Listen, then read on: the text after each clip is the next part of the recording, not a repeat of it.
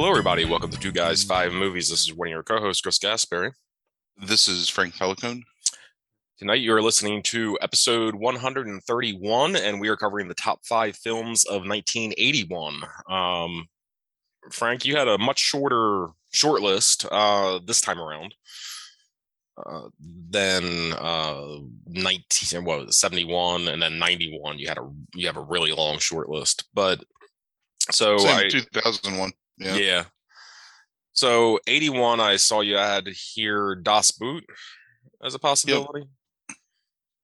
I always thought you disliked that movie. I don't know why. I just don't really have any interest in watching it again, I guess. But I mean, it's a technically, really well made and well acted movie. I don't like submarine movies, so Sure. I don't care about submarines. And then Kude Torshan. Yeah. What's that movie? I don't know anything about it. I didn't look it up. It's a French crime movie, I guess. I've only seen it once, but I remember enjoying it. It's based on a Thompson novel, Jim Thompson. I remember liking it, but I couldn't remember it well enough to say that I liked it better than the five movies on the list. 'Cause it's probably been, Jesus, I don't know, 13 years since I've seen it. So it's something where I think that you would probably enjoy it, as I recall it. Okay. It's got a pretty, it's really well done. But again, like I can't really like remember enough to say that I like it more than any of these five. So plus it might make a 80s crime list if we ever do it. It's based on a Population 1280. Are you familiar with that novel? Yeah, I know that book. I wrote it. Yep. Yeah, so it's that, but they take it from like Southwest United States to South Africa in like the 30s. Yeah. It's definitely something that I think you would enjoy watching. And I really remember liking it visually, but again, like I feel like there was something about it that I thought held it back from being like great, and I can't remember what that is. So Gotcha. Cool. Do you know if that's on Criterion at all? it used to be. I mean, I own it on DVD, I think. It was streaming somewhere weird, like in the past 5 or 6 years, because I remember thinking that I should watch it again, and then I just didn't. Yeah, I just don't see it anywhere. I see a link to Criterion, but I don't want to click it right now. So you also had The French Lieutenant's Woman, which I would have thought for some reason would have made this list. I seem to remember you really liking that movie a lot. I like the story a lot. I'm a fan of the novel, and again, it's something where like I have really vague memories of it, and I know that I did enjoy it, but I couldn't remember it well enough to say like this is going on there. But it's a pretty critically acclaimed movie, and it's a good adaptation of that book. So Then you had Lola as a possibility. yeah, that's about Lola Montes. I don't know if you're familiar with her. I'm not. Exotic dancer from like the 40s, I guess. Um,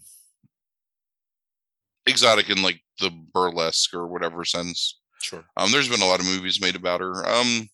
Max Ufels has a Lola Montes movie.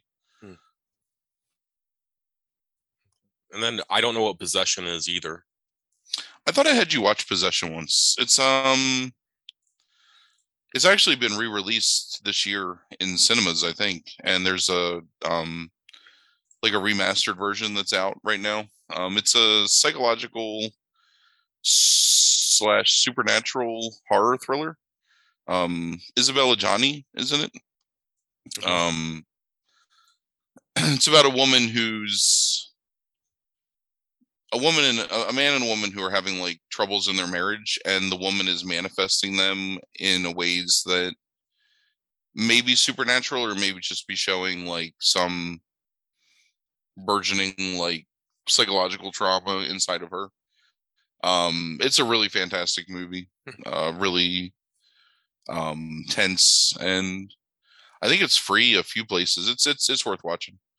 You've seen the cover of the movie before. It's like a woman with her back to you, I have seen it. and it kind of like is serpentine, and like exposing like her back. It's worth watching. I remember seeing it in the movie stores when I was young. Yeah, that cover. It doesn't look like it's anywhere like according to Google right now, because I would have added it, but because they pulled everything when they re-released it. Gotcha. So I think it's rentable on Prime for like $6 or something like that. But I see. It's one of those movies where when you have the chance to watch it, you should take the time to see it because it's a good movie. Okay. And then the last movie on your short list was one we have discussed before, which was Thief. Yep. That's the only reason why I didn't make the list, was just because I felt like we did it justice. When we discussed it on was that 80s crime or heist movies or something? I can't remember. It was on the heist movies list back, which I think is episode 16, I believe. 15 or 16. It was one of our early ones. I remember we were in the dining room during that episode. Yeah, that's excellent movie though. I had never seen it before that point and was really kind of blown away by that. Yeah, it's really good. And that's free up on HBO Max right now because I think it is on like TCM maybe or something like that. Yeah, that makes sense. I knew it was free somewhere recently that I've seen. I couldn't remember where, but yeah, sounds right. And I think there's 2 versions of it. I think there's like a different like director's cut or something along those lines, maybe. Because I see 2 different covers when I've looked at crime movies up on HBO Max. It's one of my favorite procedural crime thrillers I think ever, if that's such a thing. Yeah. Like where you really get into the minutia of like the execution of the crimes as opposed to just the visceral nature of like violent crime. Sure. Yeah, agreed. All right. So how do you feel about the 5 movies that we're going to talk about tonight? I mean, I think all 5 movies are not only really good movies, but like definitely some of the best.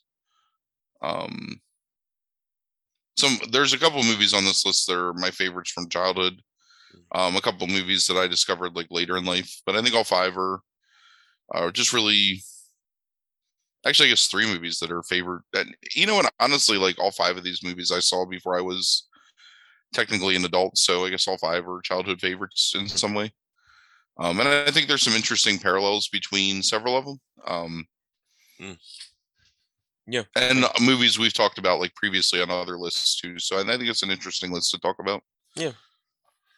All right. So again, we're not ranking these. We've decided anymore. The end of the year lists. We're just going to pick a certain order that we want to talk about them in. So the first movie you wanted to talk about is one we have discussed previously on episode 106, which was an Indiana Jones retrospective that we did with friend of the podcast, Jason Heister. It's Raiders of the Lost Ark. It's directed by Steven Spielberg. It stars Harrison Ford, Karen Allen, Paul Freeman, Wolf Collar, John Rhys Davies, and Denholm Elliott. It has a 95% from critics and a 96% from audiences on Rotten Tomatoes. I don't know if you really need to describe this movie to anybody, sure. But what have you... We talked extensively about it during the retrospective, but what are your thoughts on it, maybe in context of the year or any new thoughts you've had on it? I think Raiders is one of the more important movies of the 1980s. I feel that on one hand, you introduce this iconic character and you elevate Harrison Ford from, I would say, a star to a megastar at that point. The combination of Han Solo and Indiana Jones propels Harrison Ford well into the 90s and keeps him relevant, I think, the entire time. You also bring this sort of, I don't want to say archaic, but forgotten form of action adventure serial that was popular in the 30s and 40s and 50s, where it would be here's your hero in peril in this situation, moving from week to week, where it was continuously, leaving you in cliffhangers and kind of moving a story along. And one of the more perfect examples of it, it's pretty daring for 1981 for a movie that's ostensibly aimed at families and children, with the the inclusion of the Nazis, which I guess was a little easier to do back then because then there wasn't as much in the way of people being automatically offended by, I don't know, certain things. But obviously the Nazis are 100% the villains in this movie. They're portrayed very well as the villains in this movie, along with one of my favorite cinema antagonists of all time in Renee Belloc, who's Indy's longtime rival in both the archaeological field and in terms of the affections of Marion Ravenwood, who's Indy's, I guess it was her childhood love interest. Mm-hmm. Indy was a protege of her father, and she's, everyone's, I think, has seen Raiders of the Lost Ark, so you know how Marion fits into it. But there's a lot of interesting themes and very mature themes for, again, a movie aimed at families and children in some measure. I feel like out of all the movies I saw as a kid, this was one of the ones where there was one of the things that's really great about movies from this time period is that they'll make movies that are aimed at a younger audience and not condescend to that audience in a lot of ways. That's true. And this is one of those, the beginning of that trend throughout the 1980s. And you can say sort of started by Star Wars, because I don't think Star Wars is ever condescending, but really just in terms of the action adventure and this, inspiration for a bunch of different franchises and films that really treated you as a child, like, with a measure of respect. So it didn't dumb things down. It made you understand through dialogue and through the action of the movie. Some of the best set pieces, I think, in modern action take place in this movie, with obviously the opening scene with Indy running away from the, raiding the temple basically, and then running away from the boulder, and then having to run away from the indigenous people that Belloc has kind of turned on him. And then the scenes in Egypt with the Well of the Souls and all the snakes, the scenes with him sneaking onto the U-boat, and all the stuff that takes place in wherever they are, Damascus or whatever, to open up the Ark itself. One of the most horrifying scenes in my childhood film watching history, including watching real horror movies as a child, which is the opening of the well, or the opening of the Ark, when Tote's face melts away. Particularly horrifying, but just a really fantastic, well-paced, well-acted movie. Again, one of the best examples of, I think, the modern action film, and definitely a movie that inspired many imitators and very few that even come close to rising to the level of fun and just tension and excitement that you get out of watching this movie. And a movie that, again, another thing that I think speaks volumes to this time period, is a movie that's eminently watchable no matter what age you are and throughout the course of your life. So I've seen Raiders maybe, I don't know, a dozen times, probably more than that. And I've never not enjoyed watching Raiders of the Lost Ark. I've always found Harrison Ford's performance one of the most iconic performances of all time, both in the look and the attitude and his world weariness that he just carries on his face all the time, and his levels of like consternation that he's trying to fight through in order to do the right thing, and wanting to do the wrong thing and still being that kind of rapscallion that, whatever, sometimes that he is willing to kind of cut corners, but still is noble and still trying to do right, not only by the idea of, his friends and just like a sense of moral justice, but also in terms of the archaeological right of not destroying or profiting from these like amazing discoveries that they're coming across. So, which Belloc again as an antagonist is perfect because he's the absolute opposite of that. You know, he's suave and kind of conniving and definitely self-centered and thinks that he's in the right, which is another thing that makes him a great antagonist, is that he's always assured that what he's doing is for the greater good, that he's just basically using the Nazis to achieve the right ends, but in reality is kind of sold his soul to the devil in a lot of ways to try and gain the fame and fortune and glory or whatever that comes with the exciting world of archaeological discovery. But yeah, just I don't know. I mean, like, what else can you say about it? It's an amazing movie. Yeah, I don't think I have much more to say than probably what I did earlier this year. But since you brought up Belloc being one of your favorite villains, it's interesting that Pauline Kael, like in her review, mentioned specifically that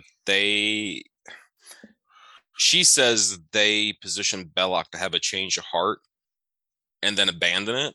And I don't feel like Belloc necessarily is going to have an overall change of heart. It's more of his kind of, I guess, sympathy or maybe like lust for Marion that signifies that. Not so much that he's going to change his view of working with the Nazis necessarily. Right. But Belloc is willing to use what he perceives as his authority and sway with the Nazis, you know, the Nazi party that he's with, in order to do something that ultimately will benefit him in the long run, which is save Marion so he can then bed Marion. Mm-hmm. And maybe there's a point where you can even say that Belloc has the opportunity to change his mind or have this crisis of conscience where he changes his actions. But Belloc is firmly rooted in the idea that what he's doing is the best for himself. Yeah, and he certainly questions a couple times through looks and even speech, like I suppose the Nazis' methods. Yeah, he's not a violent man, and there's no brutality in Belloc. Mm-hmm. There's just naked ambition and absolute self interest. Yeah, self-interest and actualization. Like, he's very much interested in what's best for Rene Belloc above all else. And I think that makes him a worse villain, though, is that he understands the brutality and the horror of the Nazi party and the way that they behave, and yet still goes along with them out of self-interest. Sure. I mean, it's the whole means to an end idea of villainy. It's, you know, not to compare apples and oranges, but you look at Thanos in the Avengers movies, it's the same idea. Mm-hmm. You can go and look at that character, and another one of the best villains, I think, of like modern cinema. You can look at that character and say, well, I can understand the ideology behind it, but ultimately you're still murdering half the universe's population. So, you know, Belloc might have ways that he can use evil to good ends, but it still is evil at its core. So, yeah. So I love Belloc. Such a good character. The two critics that out of the 5% that give this a bad review, two of them, one is Pauline Kael, and she criticizes the pacing of the movie more than anything. Huh. She argues that from the old serials, the thing that they've forgotten is the idea of cliffhangers. I know, I'm trying to find it here in the review.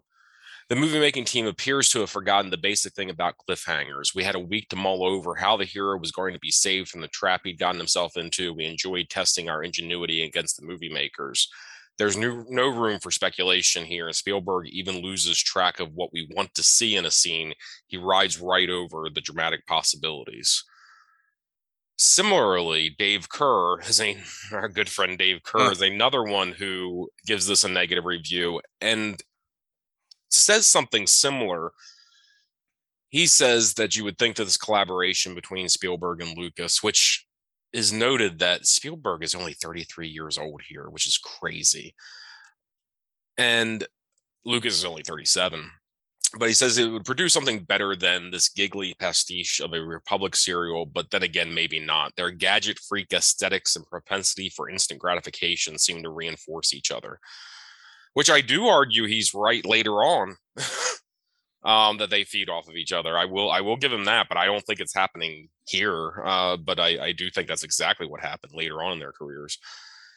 And he goes on to say that Spielberg knows a lot about action cutting, but nothing about narrative rhythm. This 81 film travels fast and straight down a linear path, and the ceaseless rush quickly becomes monotonous.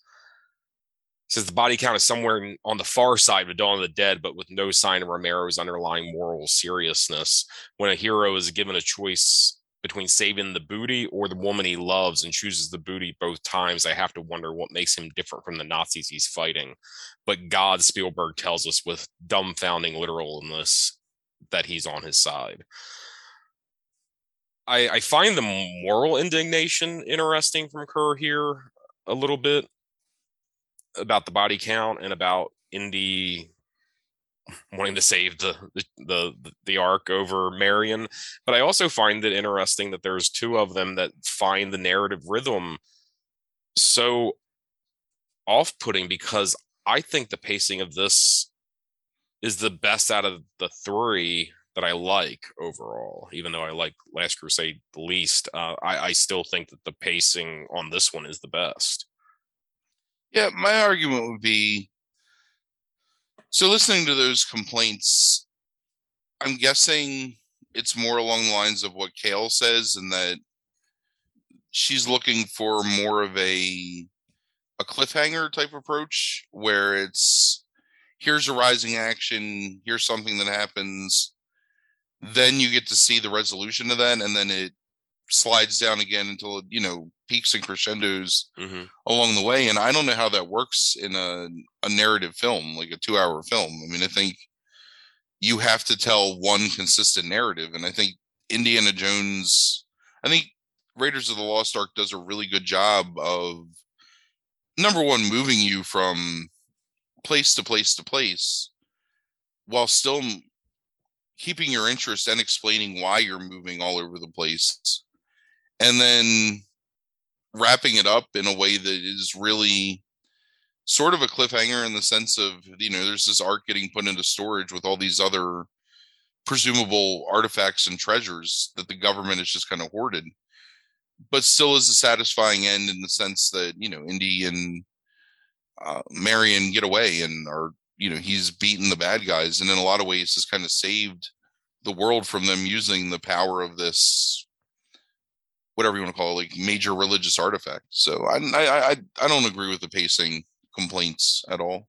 And I would argue that history bears this movie out, because Kasdan's script is well respected among scriptwriters in terms of how he packs in exposition, backstory, and in each scene, and then keeps the plot still propelling forward through action and dialogue and injecting humor into it. In fact, it might be the blueprint for many of the movies that we see today that are action movies. Well, sure.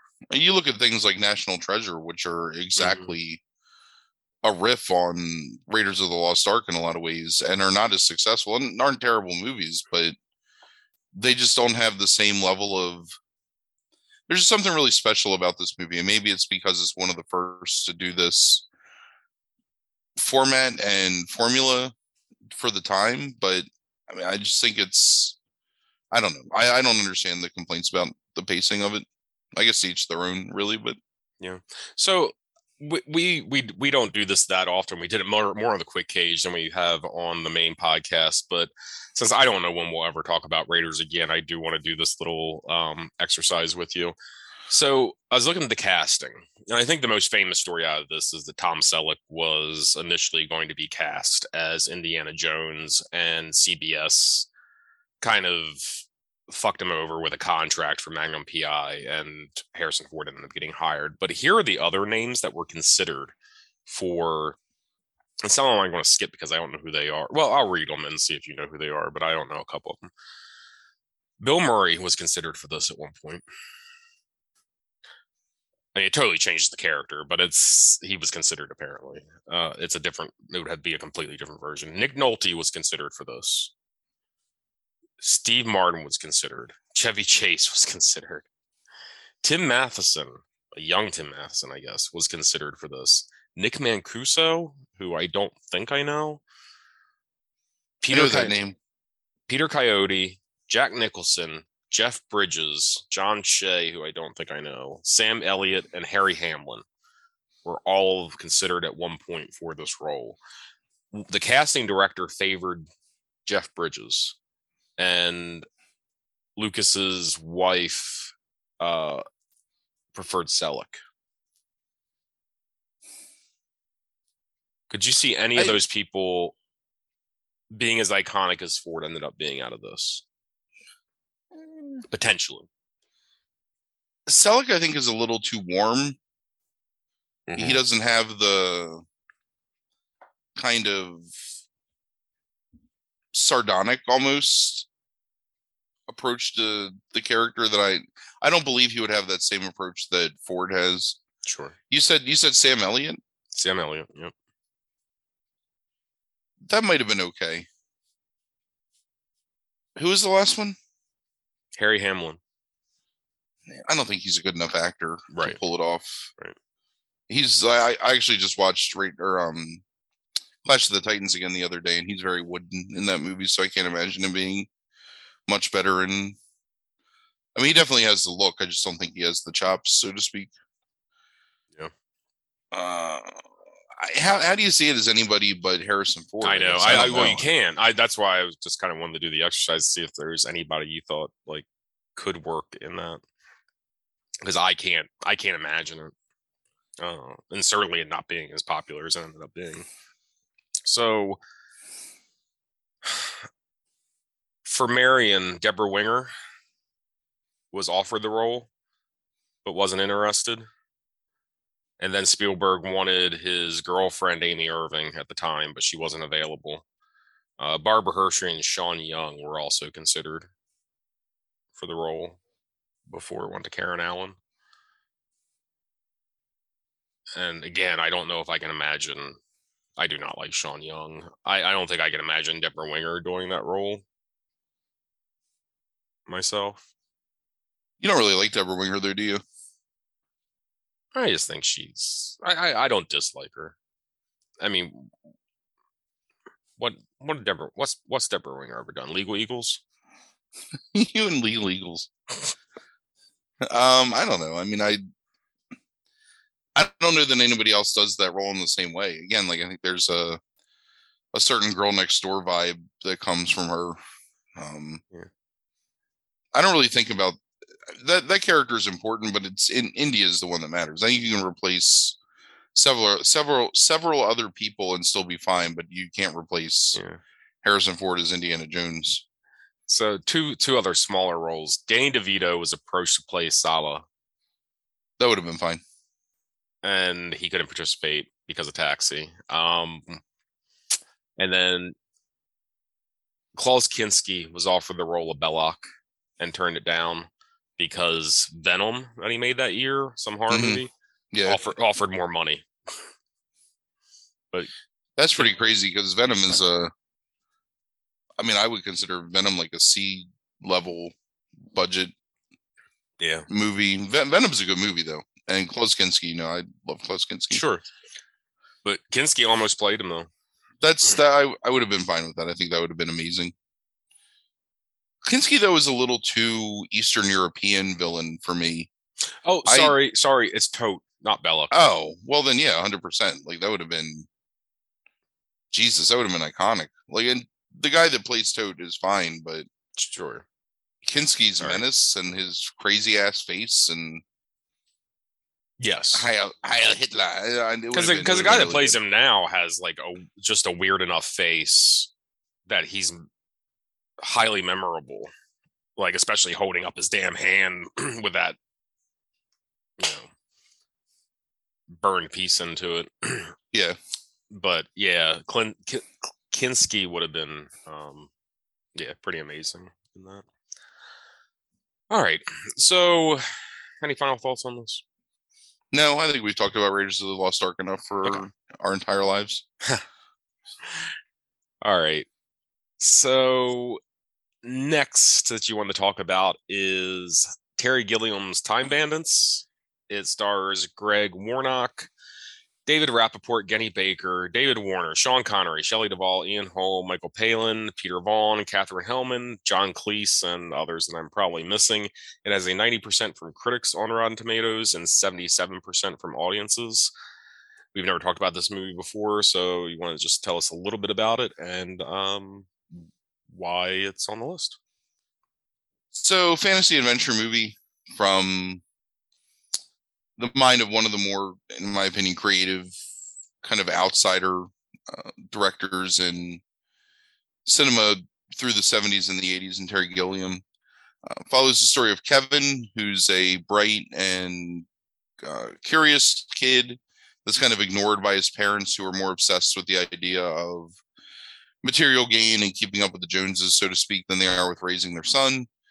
One night, as he sleeps, his wall opens up and a knight bursts through, followed by a troop of little people.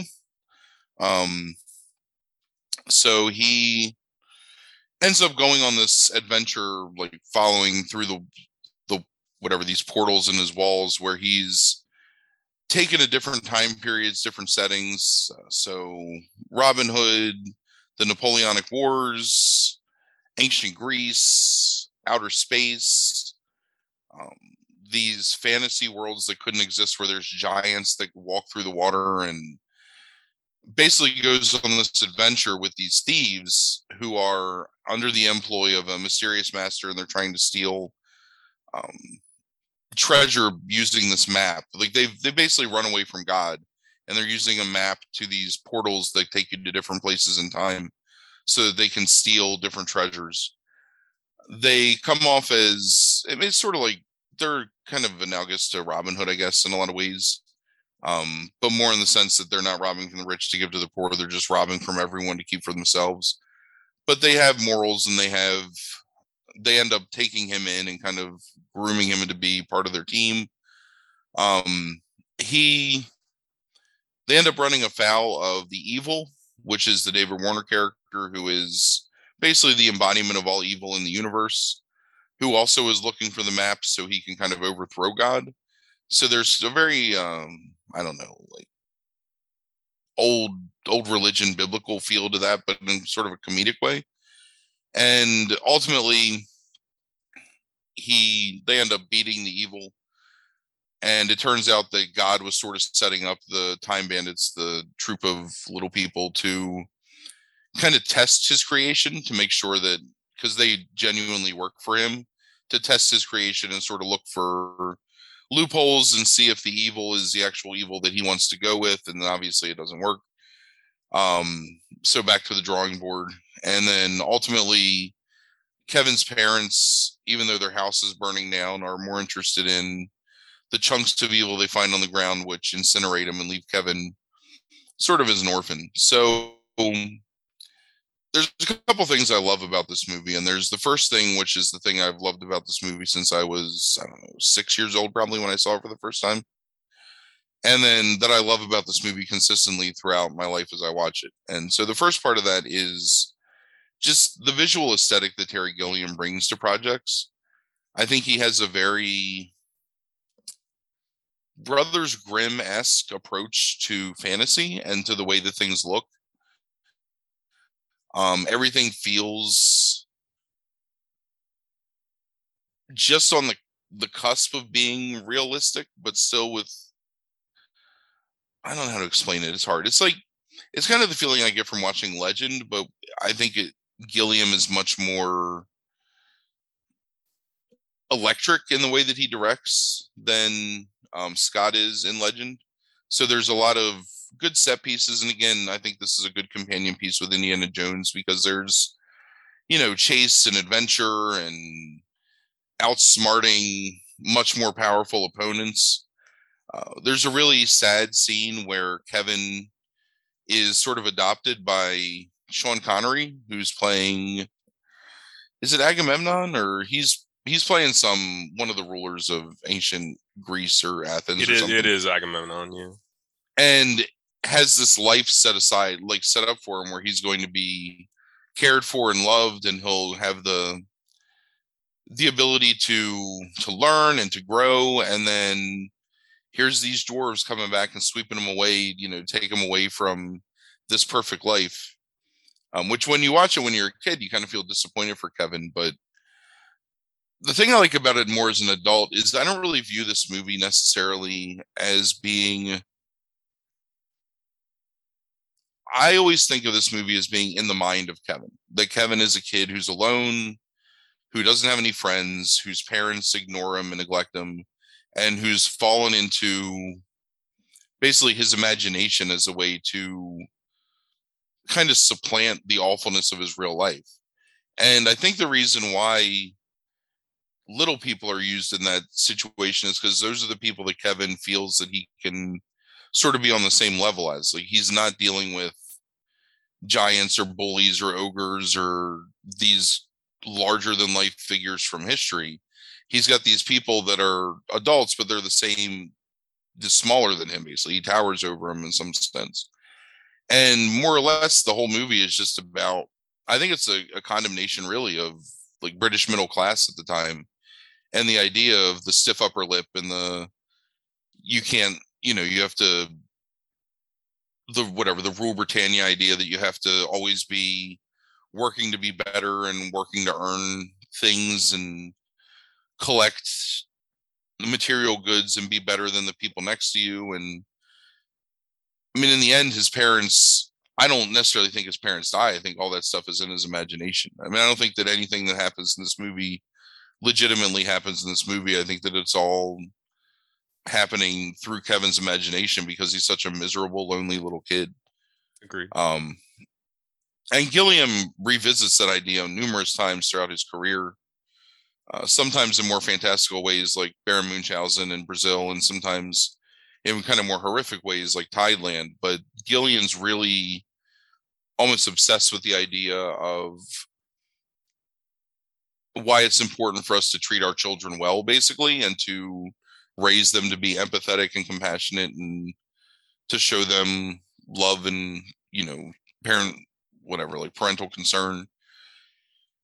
And in the end, I mean, Kevin it shows how self-sufficient he is, because for the most part, it's him figuring out all the ways for them to get ahead or them to get through, the dangers in front of them. So, but I love the look of the movie. I think it's got a good tongue-in-cheek sense of humor to it. The stuff, especially with the giant with the boat on his head, I think is amazing. Like, I love the visuals of those set pieces, and I really love when they're at the end of the universe or whatever, and they're on top of the pillars that are just kind of suspended in space. That's always made me feel very uneasy watching those scenes when they're jumping between the cages that are filled with the bones of the dead, trying to escape those traps. And then the stuff with evil at the end, and them having the laser tank or whatever, and then the real tank and the knights and all that stuff. I mean, I don't know. I love the visual flavor of the movie, and I love the inventiveness of it. And I don't think it's a movie that I love just because of nostalgia, because there's things like The Neverending Story, and I bring that up a lot, but that's a movie where it's difficult for me to watch it today, even though I still have large pangs of nostalgia watching it, where I think like, oh, I used to love this scene. But as an adult, I can say, this isn't necessarily the best movie. I still think Time Bandits is an amazing movie, and I enjoy it every time I see it. That's all I got.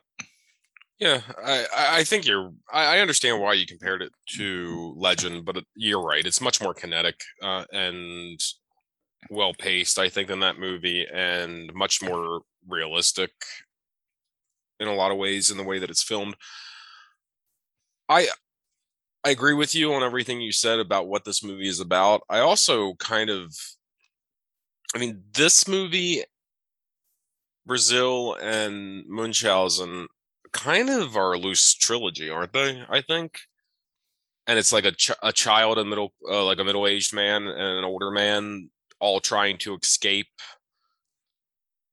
this the grim reality of their actual existence, basically. Yeah. Right. And I so I saw this movie later in life. I didn't see it as a child, which I know you're preempting me a little bit of the accusation that you you have nostalgia for this movie and that's why you have it on the list. I get where you're coming from. I don't necessarily think it's just because of nostalgia. I do think seeing it older, somewhere in my teens, probably like 14, 15, somewhere in there for the first time, and then watching it again now, I just don't think I think there's supposed to be humor in it to some degree. Like I'm supposed to feel like some of it is fun at times in terms of the adventure aspect of it, and I just don't find the adventure fun myself. And that's just the middle of the movie. I love the framing device of it. I think you're exactly right in terms of like your analysis of like what this movie is actually about in terms of criticizing that British middle class lifestyle and all those kind of things. And I'll be honest, I love the bleakness of the ending. Of course, they all kind of like, doesn't matter whether you're a child, whether you're middle aged, or whether you're old. It's like you don't really make it out, right? In terms of escaping that reality. Right. I think it's really damn ballsy to have such a bleak ending with a child here.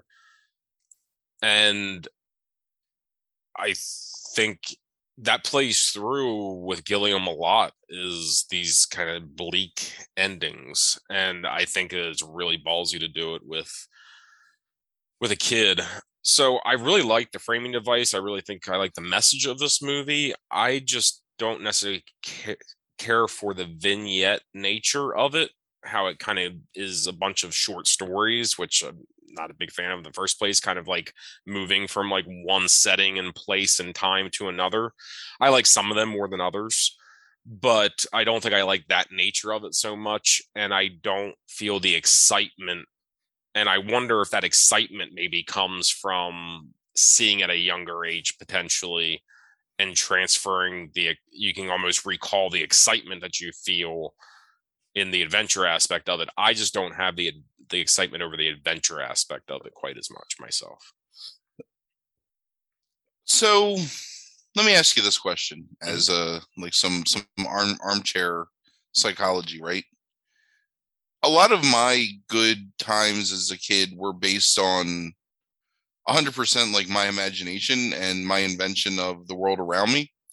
And that's always been something that I've enjoyed doing, was like whatever, like fantasy and making up worlds and inventing stories and things like that. And you're a lot more, I think, like reality grounded in those ways. Mm-hmm. Like I think a lot of your enjoyment comes more from not necessarily the fantastical or whatever, but from things that are like more based in reality. And do you think that has an effect on, especially if you saw it older, where maybe you don't quite have the same emotional connection to the kid himself, and the idea of like continuously like reinventing your surroundings in order to make yourself interested in life? I think that's possible, yes. Because a lot of my childhood was spent, I mean, we lived in Baltimore until I was 6 or 7, but when we moved up here, a lot of my childhood was spent in outside and running around and inventing stories with, limited companions, where it was me just kind of like building these fantasy narratives. And I think the Time Bandits speaks to that feeling that I would have doing that.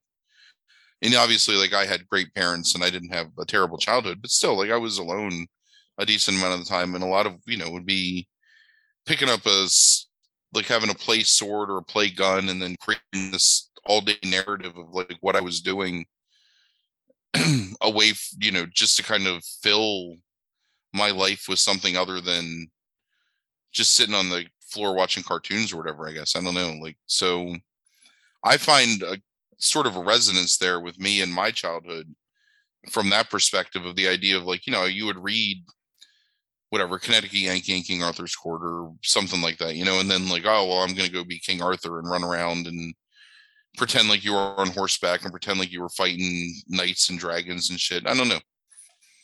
Yeah, I, I mean, look, it's obvious through talking about the fantasy movies that we've talked about previously and those kind of things that I there's something about that kind of stuff that just doesn't appeal to me whatsoever. And I don't know what that's about. It could be that I relate these movies to things like Legend and Excalibur, and I'm not a big fan of Monty Python like either. So Yeah, there could be like a sense of like there's a Britishness to some things that I'm not a big fan of, and that's one of the aspects I really don't like about one of my least favorite aspects about this movie is that it feels like a Monty Python light at times. sure. And I don't like Monty Python outside the Life of Brian. So So the funny thing about it is that I always think of myself as not being a fan of overly British things, but I think maybe I am. Like I think I really enjoy that dry, not even tongue in cheek, but kind of droll humor, I guess. I like Monty Python a lot, and I don't find it as funny as I did when I was young, but I still really enjoy a lot of Monty Python, the ideas behind them and the execution of them, and you know, um, Quest for the Holy Grail. It doesn't make me laugh out loud like it did when I was, I don't know, 13 years old or whatever, but I still appreciate the visual aesthetic of it and just the sheer effort put in by those guys to create this parodied world of King Arthur, which is in all honesty, pointing out a lot of this stuff is pointing out the things that you don't like about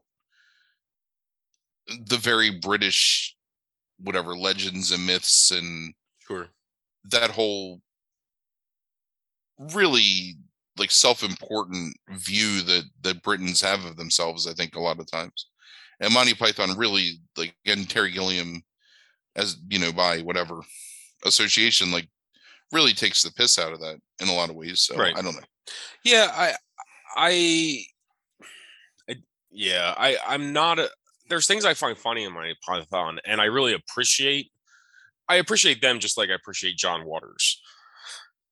Where John Waters I feel like I don't like all of his movies, but I appreciate his movies. Sure. And so I appreciate, that troop, for that kind of stuff. But yeah, like I don't know. I mean I think you're right. I think it ties into a lot of things of like why I just can't like get invested in the narrative or the plot of this movie. I don't know. I'll be honest. I'm sure it's multifaceted and but yeah, there's things I really like about this, and there's things. It's really just like the middle that I just kind of I don't even dislike it. It's just like okay. So here's another comparison too, and then we can move on from Mm-hmm. this movie. In a lot of ways, Time Bandits is surrealism light. It's surrealism for Junior. You know what I mean? So it shares, in essence, similarities in terms of the way that scenes are composed and the way that images are given to you and kind of the way the narrative is sort of split and fractured among scenes and vignettes, as you called it, as opposed to being continuous. But it's similar in a lot of ways to things like Holy Mountain and El Topo and Un Chien Andalou and the more famous surrealism from. And I know that Gilliam was an absurdist, so I think that he pulls a lot from that, and probably a lot more from Buñuel than Jodorowsky. But it is set up in a lot of ways like that. Like here's an absurd situation with an iconic character that and then let's move on quickly to the next absurd situation. And I think that's, again, I think it's a very basic form of surrealism in a lot of ways that Gilliam is presenting. And I think that Brazil does that too, but just Brazil does it in a way that's more focused as a narrative, and obviously more adult because of the setting. But I think the Time Bandits does a good job of it, and maybe that's one of the reasons why I love it so much, is because I like movies that are like that. Yeah, I do think the adult aspect of Brazil, because I really like Brazil. I think the adult aspect of that really is like the big difference though, because I love Brazil. And it has more of a sci-fi bent to it too. Well, I mean, this has sci-fi bent. It's fucking time travel. I don't know. I mean, I really don't, because I really like Brazil a lot.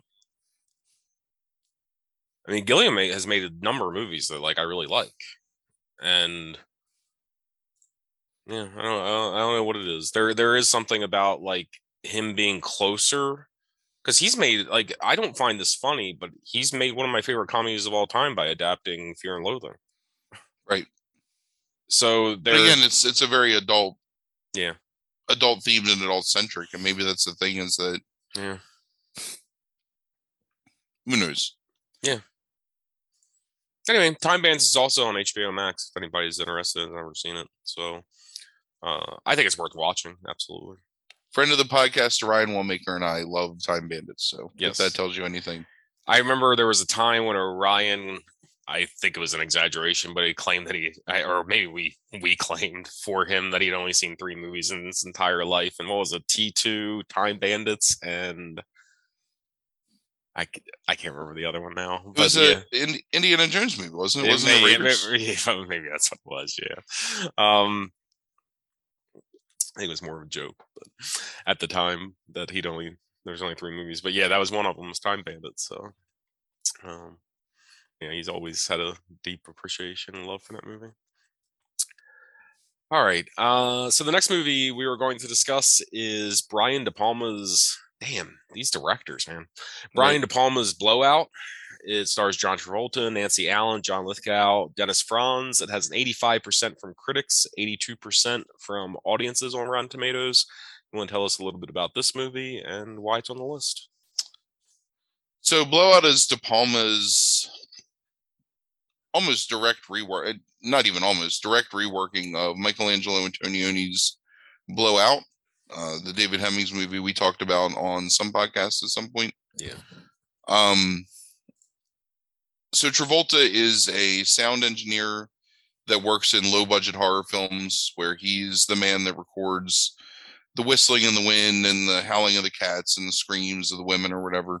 And then in post production helps assemble the soundtrack of the movie. Travolta is told by his producer that his wind whistling sounds are stale because they use them over and over and he needs to go get new ones. So he goes out to a park in Philadelphia to record these sounds at night, and he's getting whistling in the wind and the hooting of an owl and the creaking of branches. And while he's out recording this, a car has ostensibly a blowout of one of its tires, loses control, goes over a bridge and crashes into the water. Travolta runs down to see if he can help and ends up rescuing a woman that was trapped in the car. The man that was trapped in the car turns out to have been gubernatorial candidate who was looking to unseat he is the governor, right? Yes. I don't remember. Anyway, so he's the governor, but he's running. He's going to run as for a presidential. Yeah. No, he's going to run for president. Okay. And the current president, the sitting president, is losing to him like 62%. That's right. Yeah. 35% or 36% in the polls if he were to run today. So he dies. The woman is rescued. Travolta is kind of ushered out of the hospital and told to take the woman away by the aides of the governor, which he does. And he starts to listen to the footage he was recording and realize that there's another sound immediately before the tire blows out and the car goes off the road, and becomes obsessed in the similar way that Hemmings was obsessed with continuously enhancing and blowing up the picture to the point where he saw the dead body underneath the bush. Travolta does the same thing and ends up finding that there's a gunshot report that happens immediately before the tire, and then is able to take amateur photography footage that was taken by a guy that was in the park at the time, who you later find out was sort of the pimp of the woman that Travolta rescued, because they were running a what would you call that? Almost like a like a Dear John scam on people where Mm-hmm. she sleeps with them and then he takes pictures and then they extort money out of them Right. to keep it out of the press or away from their I can't wives. remember what the name of that scam is, but yeah. But he takes pictures and actually has photographic evidence to where Travolta is able to assemble a rudimentary film with a soundtrack showing the car and showing the moment when the gun muzzle goes off. So he starts to fall in love with Susie, who's the woman, the prostitute slash, I don't know what you call her, bait slash honest like makeup girl that has aspirations to, you know, be better than what she is. And at the same time, John Lithgow, who was hired by the governor's political rival, who went off course and murdered them, is on their tail to try and kill her and erase any footage that he has so no one can prove that anything had happened.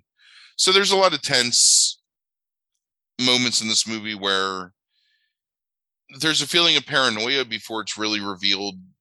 They show you kind of early on that Lithgow is this bad man that's doing these terrible things, but there still is kind of almost a sense of, is that really happening or is there really like danger until, you know, Lithgow murders a woman that looks like Susie and then frames it as being a serial killer of women that look the same so he can murder her and not have any suspicion, which is I think one of the most brilliant like plot points in the movie. Ultimately, Travolta is unable to save her. She ends up getting killed by Lithgow, and then he kills Lithgow, and in the end is kind of left alone. Where the whole crux of the movie in the first place was um, this actress in a B horror movie who screamed and her scream was terrible, and that led to the discussion of how the sound effects in these movies have gotten stale. And they use the dying scream of Susie as the scream to dub over this woman in the movie they're filming, and he's just kind of like broken and empty at the end. Um, it's hard for me to ever say that any like I love Michelangelo Antonioni. I think the Blowout is a more engaging and interesting movie than Blow Up. I don't know if it's as good of a film, but I think that in terms of the narrative and the performances, I think that you definitely can relate to and like John Travolta's character Agreed. more than you can David Hemming's character, who's kind of a cad and just sort of a like a jerk that just happens upon this conspiracy. Whereas Travolta's genuinely a decent guy who's trying to do the right thing. He used to work for the police department where he would wire cops to go after other corrupt police officers. So he's not very popular with the police department, which is an interesting subplot. Franz is really good in it. Alan's good in it. Travolta's great in it. Lithgow is really good. There's just it's an interesting movie. It's really well filmed. I'm not the biggest fan of De Palma, and I think that De Palma is very. I think De Palma is always on the cusp of being really obnoxious with his camera work and his cuts, but it just works here where it's sometimes his camera moves a little too much, but ultimately he captures all the action and he He's more restrained. He's more restrained here, though. I'd say. Yeah, well, he's definitely is filming a more traditional Hitchcockian noir movie here, yeah.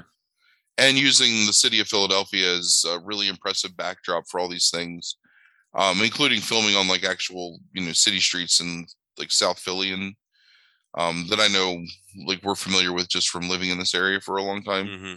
Mm-hmm. Which is another reason why I like the movie so much. I think it's just because like it feels so familiar all the time, even though it was filmed 10, 12 years before I was going into Philadelphia regularly, more than that, like 13 years. But yeah, it's a really taut, tense, well done thriller with the central conceit of him. There's a scene where he's sitting there listening over and over to the sound of the blowout, yeah, and continuously moving levels so he can isolate it. And there's just something about that where it's like, here's this man like pushing to find this forbidden thing and eventually discovering it, that I find to be really fascinating and really well done. Yeah. it's a big coup for AV nerds in 1981 is to see this movie because it really takes great pains to show all the things that he's doing for this investigation when it comes to audio and visual like aids to try to like figure this out and solve this. And that's not something that was sexy or fashionable necessarily at that time. So I think that aspect of it is really interesting.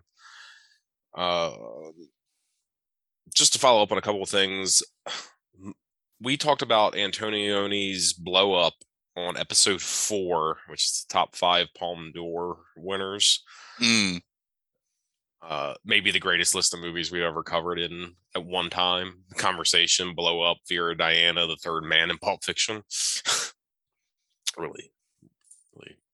So it's interesting that it's been that long since we talked about Blow Up, but I think Antonioni is way too interested in the scene, like the popular culture scene around London at the time that he filmed that movie, mm-hmm. where it's almost the idea of the murder mystery kind of takes a back seat to just the idea of showing this mod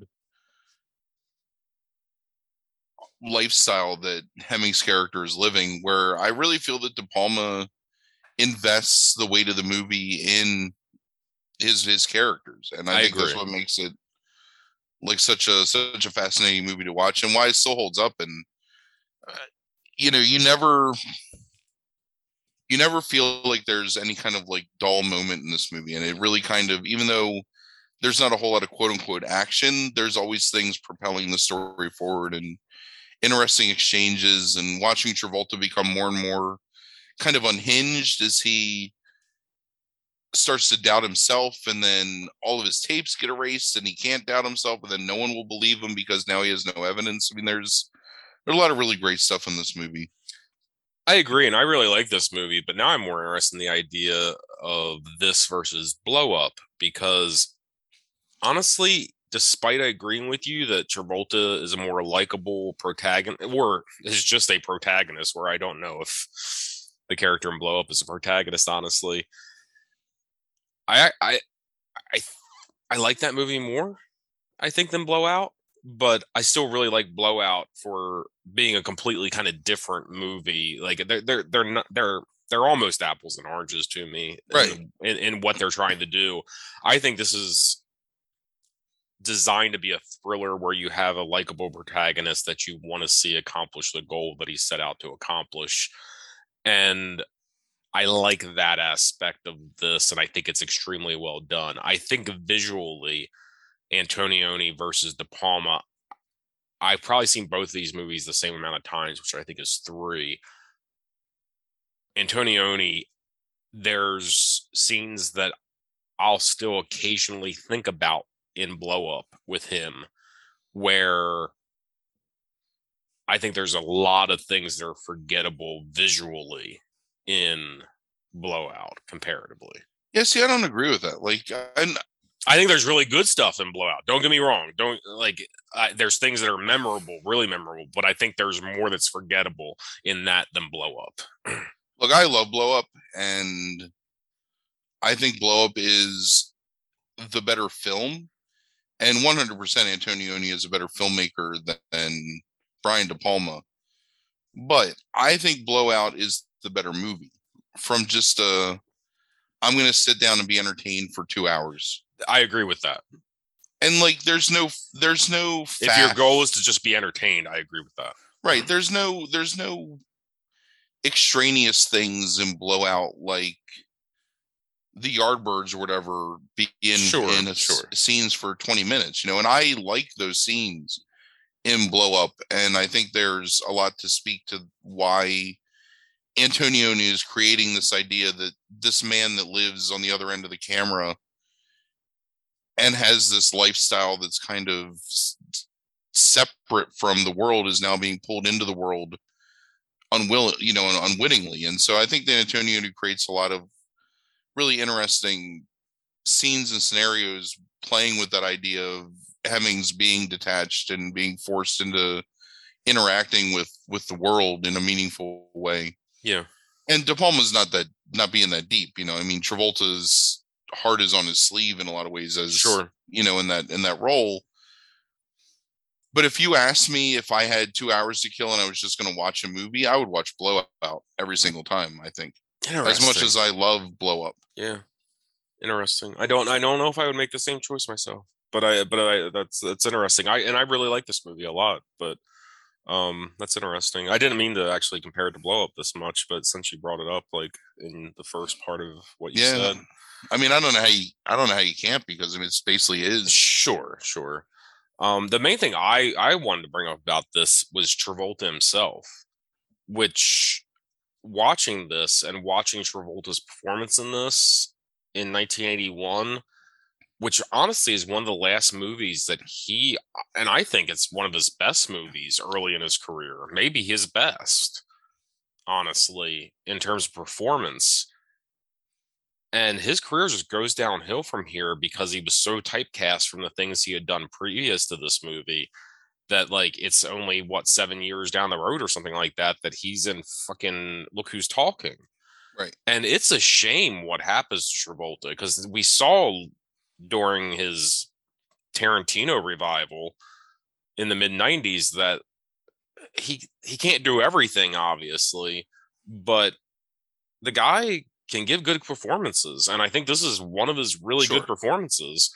And I don't know if it's a combination of picking bad movies or typecasting or what the hell's going on, but like, this is a really good performance by Travolta, and he could have been a leading man in the 80s. And I don't know what the hell happened, because this is a solid performance for not an action star, but for a protagonist in something like a Gene Hackman mold or something like that, like The Conversation or, Night Moves or something like that. Like, Travolta could have played a lot of those roles. Like that in 80s versions of movies like that. And no, it's a shame because it's a really good performance. Yeah, there's a scene that I was really struck by watching it this time.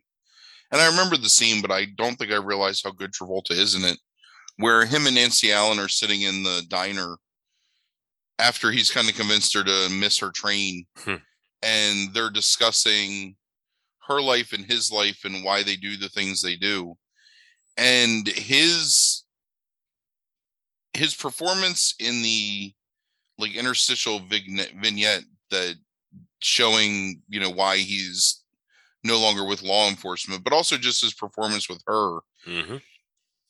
It's really powerful. It's really subdued and controlled, and not at all that kind of frantic John Travolta you think of, like, to your point, like from Look Who's Talking or whatever. But yeah, just a really great performance. And well, let me tell you, you don't know this. Let me tell you this. The moment that I realized Travolta is really fucking good in this movie, and I put that down in my notes that I wanted to talk about Travolta's performance, is that exact scene that you're talking about. it really kind of it gets you, like, and I don't remember, again, like, I remember the scene because I've seen this movie 5 or 6 times, but I remember I was sitting there watching it the other day and thinking, man, like, he is really good right now. Like, there's some maturity in this young man. Yes. So if you've never, in fact, in that scene, I think he blows Nancy Allen out of the water in that scene. Oh yeah, yeah. Unfortunately, she's not given a whole lot to work with for most of the time, because she's basically just a MacGuffin to kind of drive him along and sort of humanize him more by showing his burgeoning love for this, this wayward and she's decent in this movie. It's actually one of her better roles, I think, when you look at her filmography. And but he's so damn good in that scene of his. There's a vulnerability on that screen that makes you care for him and root for him, like, after that scene. And yeah, and he just blows her out of the water, even though it's a good performance from her. I know that it was a movie that I didn't expect to like when I was young, and I watched it, and I really enjoyed it. And it's something where, when I've had the chance to get other people to watch it that haven't seen it, I've tried to. So if you're listening to this and you've never seen Blow Out, it's free on Tubi. It's a minimal amount of commercials. It's definitely worth the 2 hours of your life that would take you to sit there and watch it. And I think you'll really enjoy it. Oh, is it free on Tubi now? Yeah, it's on Tubi. God damn it. Okay, fine. Tubi and some service I don't subscribe to, Pluto or Gotcha. something like that.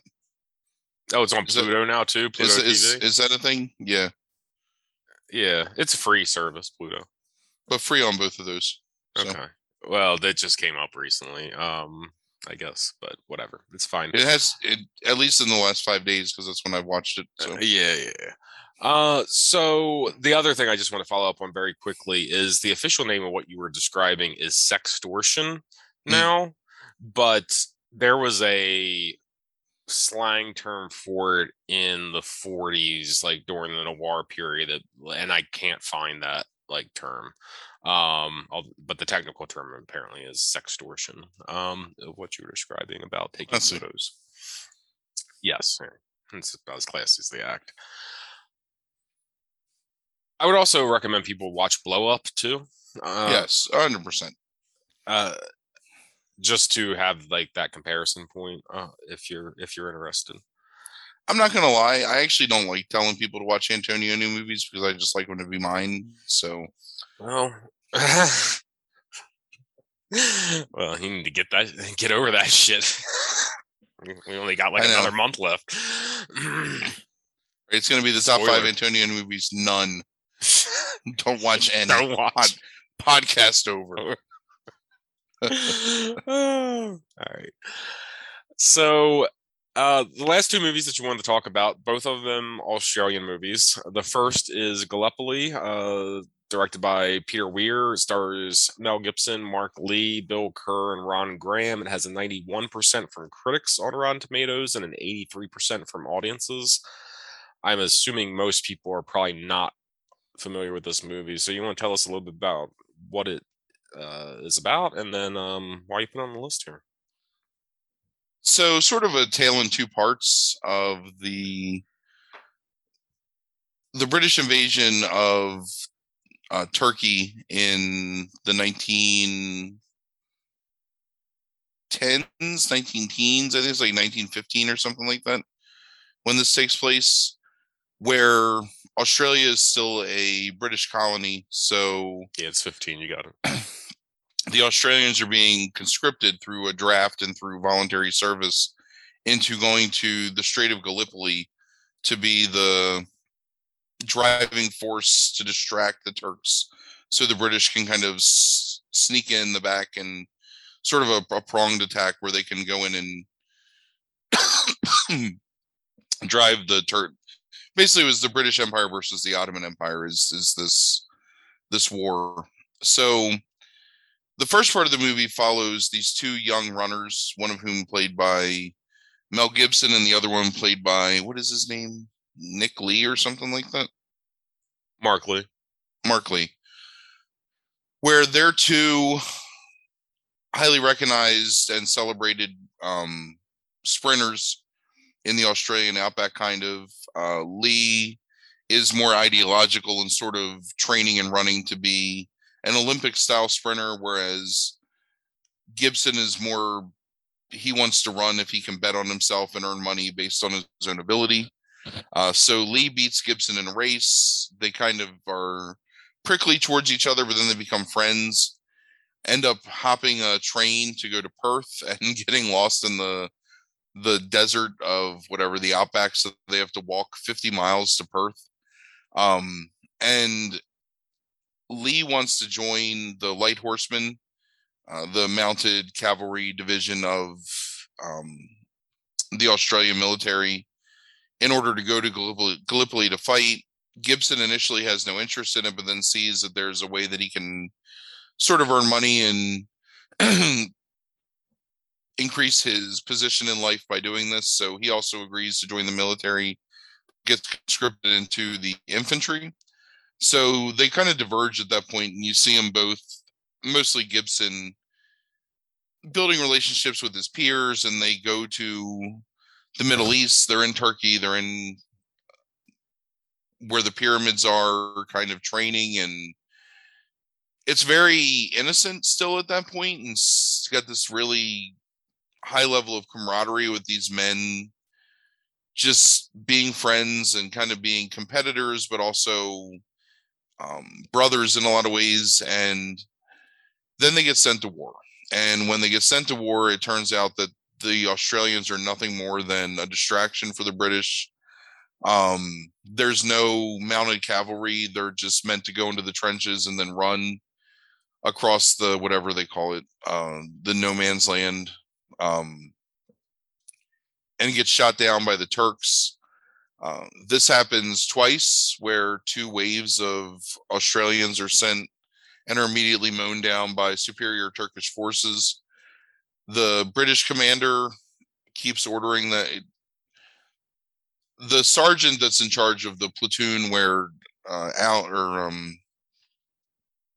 Lee and Gibson are doesn't want to send any more people to die because it's fruitless. So he initially takes Lee and tells him to go run to the general that's down the beach to see if they can call off the attack and countermand this corporal's decision to attack.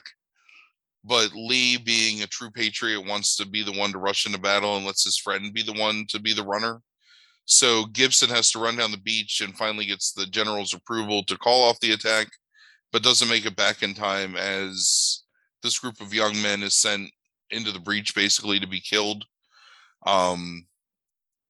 With Lee dying through, being shot in sort of the same pose that he would be in as he's crossing the finish line of a race.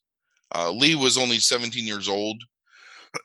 His character, he kind of had to lie to join the army. So really tragic that this young man in the prime of his youth and with so much potential killed for nothing. So in a lot of ways, it's sort of similar in composition to something like Full Metal Jacket, where you definitely have two parts of the movie, and the one part is the pre-war ritualistic element of people signing up to join the military, and then the horrors of actual war. I did not think about that whatsoever. Sorry, continue. I mean, that's what it reminds me of, honestly. You're exactly right. I'm just saying I didn't consider that, but please go ahead. I'm sorry. So the reason that this movie is really important, and Peter Weir is one of, I think, the more underrated directors from the 70s and 80s. The Battle of Gallipoli and the sacrifice of all these Australian men, because a lot of people came back, well, dead. There was a lot of deaths, but also wounded and maimed, so they were like missing limbs and stuff. The Battle of Gallipoli is really the turning point towards Australian self-actualization, where they stopped viewing themselves as a colony of Britain and needing to be at the beck and call of the British Empire, and really started to view themselves as their own sovereign nation that can make their own decisions and not fight other people's battles.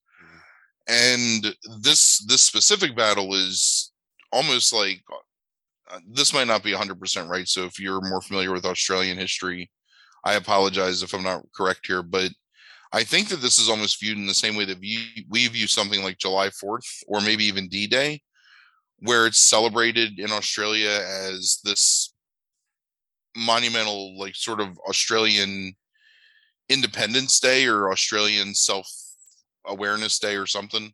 But definitely an important holiday in Australia. And I think that there's some historical inaccuracies here, especially in terms of the way that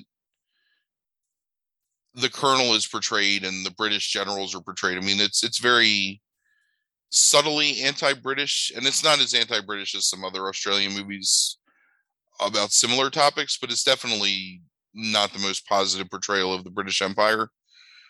But Weir is more concerned with the spirit of the Australian people in showing it, and just the resilience and kind of what's celebrated in most Australian movies when you see them, where the Australians aren't just like, I don't know, gape mouth idiots like antagonists, but the friendly, combative, competitive nature of people that can be at odds but still be friends. And there's just a lot of really great small moments in this movie, especially with Lee and Gibson. amazing Mel Gibson.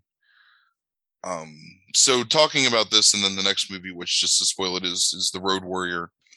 To see Mel Gibson here playing 18 or 19-year-old kid, basically, Mm-hmm. and looking like an 18 or 19-year-old kid, and simultaneously filming a movie where he's playing what's supposed to be like a 30-year-old man, Yeah. and looking like a 30-year-old man, it's pretty impressive that he's able to bridge that range so much between those two.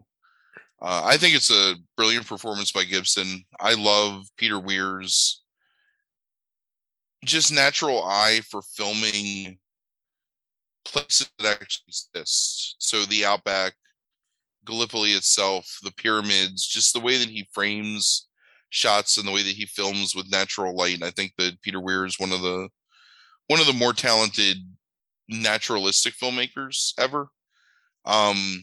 And I think it's a very tragic story of this young man who had all this promise and this uncle that loved him and wanted to help make him sort of an Australian national hero, and he was tricked into thinking that his sense of nationalism of going to fight for the British Empire was justified. And I think it's the ultimate example of how that sort of, again, like that Rue Britannia nationalism never served a purpose to anyone that they colonized, how it was always had a negative impact on the colonized, and it does so in a way that doesn't like beat you over the head with it and isn't immediately apparent, but is still powerful and moving. So I don't know. I think Gallipoli is a really good movie. I think it's some really great performances. Again, I'm a sucker for Australia, so I love anything that shows you like the outback or whatever. But maybe not a movie for everyone, but I think that if you're interested in, and it's weird too, because you know that I'm not a huge fan of historical fiction and film, but there's something about historical fiction for things that I don't really know a lot about that I find more interesting rather than just World War II or the Civil War or whatever, like that stuff that I feel like we've seen millions of times. And maybe the Australians feel the same way about this, but I think this is still a really important movie in Australian cinema. And I know that there was an anniversary recently where it got re-released in Australia in cinemas just to kind of celebrate like the anniversary of whatever. I can't remember what the name of that day is. It's the name of the invasion. Anzac Day. There you go. So yeah. And we'll talk about Peter Weir again at other points. I'll find a way, but definitely worth seeing, I think. And free right now on Prime, I believe. Yes, it's well, I haven't checked for December, but it was free on Prime, yeah. I can just quickly look. It's still free on Prime, yes. Yep. If you're a Prime member. Yeah, this was a good movie. I was laughing about the idea that you talked about the framing device about it being two different movies, only because we've never talked about Full Metal Jacket on here, but we've always had this contention about how I think the first half of the movie is really good and the second half of the movie is not very good. And you like the entirety of the movie. Mm-hmm. And I feel similarly to this, only not as severely as we've discussed Full Metal Jacket privately in the past. Right. Where I really liked the first half of this movie a lot. And as soon as it got into the war aspect of the movie, not as much. But I actually, one of the few things I liked about this movie is that I'm not a fan of war movies, and I like this. I liked the war aspect of this movie overall, but well, it's because still it's still diluted. But how pleased I am watching it, but I got through it and I liked it. I mean, even the war part of this movie only lasts for 25 minutes, really. Sure. Because even when they're over in Turkey, it still is more of like a buddy comedy almost. And not a buddy comedy, but a buddy dramedy maybe. Whereas Full Metal Jacket is, here's 45 minutes, and then there is definitely a hard cut, and then it's you're all Vietnam War after that. I love Full Metal Jacket. I had never really thought of this movie as being sort of a companion piece to it, but I think in a lot of ways, maybe not a companion piece, but it's just they're very similar in terms of the way that they're constructed. And I think that it's interesting that these two brilliant directors. When's Full Metal Jacket? 84? 86, I think. So I wonder if Kubrick saw Gallipoli and said, I like the way that that's done, 87. but not putting so much, because really there's no antagonist in this movie. I mean, everybody is sort of on the up and up. I mean, there's one guy that's kind of an antagonist, but he's more of just kind of a dick. I mean, he's not even like he's beaten within the first 10 minutes of the movie, sort of. Just a story of friendship and camaraderie and national pride, and I don't know. I just think it's a beautiful movie. Yeah, you're right about Gibson in this. Gibson is doing that charismatic Gibson stuff a lot in this movie. The things that he becomes famous for, of that dichotomy of character that he has, where he can be really fucking charismatic. Like Lethal Weapon. Like, he can be really fun and charismatic and have that glint in his eye in that movie, but he also can play this, unhinged, sociopath, right? Like, but it's like, here's the guy who is, the glint in his eye, bright-eyed, has that smirk, and can do all that. And you're right, compared to the next movie, it's a really impressive set of movies to show his range of what he's able to do. I like Gibson in this movie. I really like Mark Lee in this movie as Archie. Yeah, he's really good. I looked him up, and he doesn't have a lot to his credit. But at the same time, like, this is it's a good performance. He ended up going to theater, it looked like, much more throughout the end of his career. But yeah, this is a good performance. Overall, I really like this movie. I didn't realize some of the historical relevancy until you just started talking about it, and I just started doing like a little bit of Googling about Anzac Day and stuff like that, and how much this means to the country. So that puts it in a slightly different context to me. But yeah, I think it's a really good story. And ultimately, it's not a war movie to me. It's a story about these two young guys and the journey they take getting to that place of war. And it's more about those two people as opposed to it is to me about a war movie. So yeah, agreed. Again, I think that pardon me, the burgeoning friendship between the two characters, I think, is meant to be sort of an analogy to the growing national pride of the Australians and the breaking away from the tradition of the British rule. So yeah, I saw where Gibson mentioned about how this movie is about the birth of a nation. So that makes more sense to me now. Again, like, I don't know anything about Australian history, so that's going to be your job from now on, right? Yeah, I'm really trying to watch as many Australian movies as I can and sort of get a better feel for not only like cinematically but culturally and spiritually. And I think it's interesting because even though there's a lot of difference in the way that movies are filmed and, they run the gamut of all the different genres, there's a really strong similarity to every Australian movie that you can kind of feel this almost intangible through line every time you watch one. And I'm just really curious to keep watching them and see if I can sort of figure that shit out in some ways. Yeah, I'd be interested because I'm fascinated by some aspects of Australian film, even if I tend not to have as much of an appreciation for it at times. I'm really fascinated by some of it. Yeah, I watched two killer alligator movies this week from Australia. One called The Dark Age, which is a hilarious B movie that stars Gulpilil. Yeah, Gulpilil, and actually the guy that's the main antagonist in Wolf Creek. And then On the other end of that man's like life, I watched a movie called Rogue from 2006, which is about a killer alligator where he plays almost a complete opposite type of character. So Interesting. that movie was really good. But anyway, What was that called? Rogue. Rogue. Okay.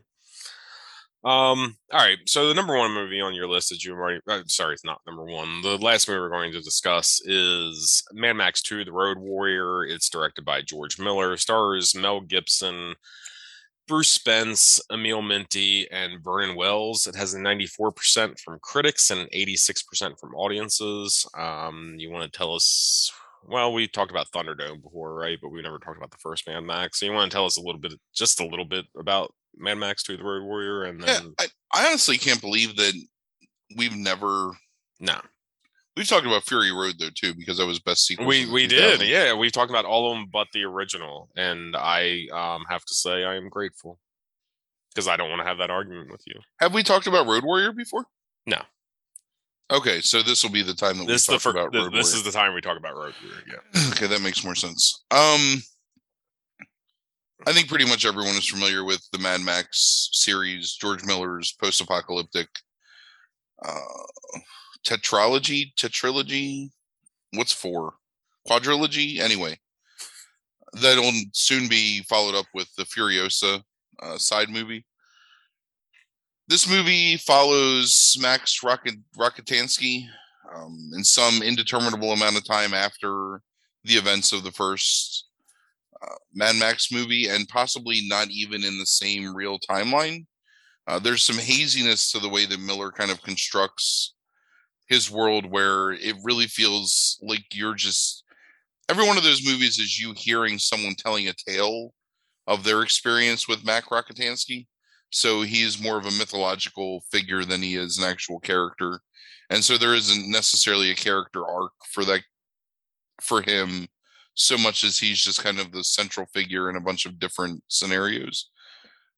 So anyway, he's traveling across the outback. His car gets wrecked. He ends up sort of kidnapping this guy who has a gyrocopter. And they make their way into this makeshift town that's where they have the ability to refine oil and gasoline, which is a high commodity in the wasteland where everyone's riding around in crazy souped up cars. Along the way, he runs afoul of a gang of, I don't know what you'd call them, biker punks or whatever, led by a bandit king, I guess, called the Humongous, who's a giant half-naked man, or mostly naked man, wearing a hockey mask. The Humongous has basically an army of killers and lunatics that are at his beck and call, and they basically want to take over the city, oil town or whatever, where they can refine, they can basically have an unlimited supply of gasoline. So Max initially gets captured by these people, works out a deal where he'll bring back a tractor trailer or a tractor that they can haul their gas in, but ends up, and so he leaves and then gets beaten, and his dog is killed, which is one of the more horrific parts of the movie. His car is blown up. He makes his way back and then agrees to drive the tanker for him. Ends up being as a distraction so they can get away in their buses and move to another place where they are not going to be harassed by the Humongous anymore. And Max really sacrifices his own freedom in a lot of ways because he's just left wandering at that point to sort of help these people get away and sort of go live a better life. So let me say this about all these movies, and this is how Mad Max, the original movie, is dissimilar from the rest of the series. I think that all three of these movies are telling the same story from a different perspective and are being done so in a way where it's been so many generations removed from Max Rokitansky's actual existence that the stories have mutated to seem completely dissimilar when they're actually the same tale, which is a man who is more capable than most other people, sacrificing himself for the greater good of the innocent. And if you look at Road Warrior, Beyond Thunderdome, and Fury Road, they're basically the same exact story, all of them. You know, it's him kind of coming in and being crass and self-serving and against his will, but slowly softening and eventually turning around to help unseat a dictator, basically, and move these innocent people into a better place, a better land, you know, whether it's the indeterminate distance of Road Warrior or the oasis of or moving them into Sydney basically and Beyond Thunderdome, or just unseating Immortan Joe and turning the water back on in Fury Road. All of those things is the sacrifice of Mac Rockatansky in order to help out the greater good, basically. And I think that's fascinating. I think it's really amazing that George Miller has, over the course of 40 plus years, been able to tell this story and craft this universe uncompromisingly, you know, with his own very distinct vision attached to every single one of these movies. And I think maybe it's one of the reasons why you like Mad Max the least, honestly, because Mad Max at its heart is just a revenge movie in a lot of ways. I mean, it really is just a very bare bones family in peril, you know, man basically coming back from the dead to wreak vengeance on the people that took away his family, set against a vaguely post-apocalyptic setting and really just kind of a dystopian setting.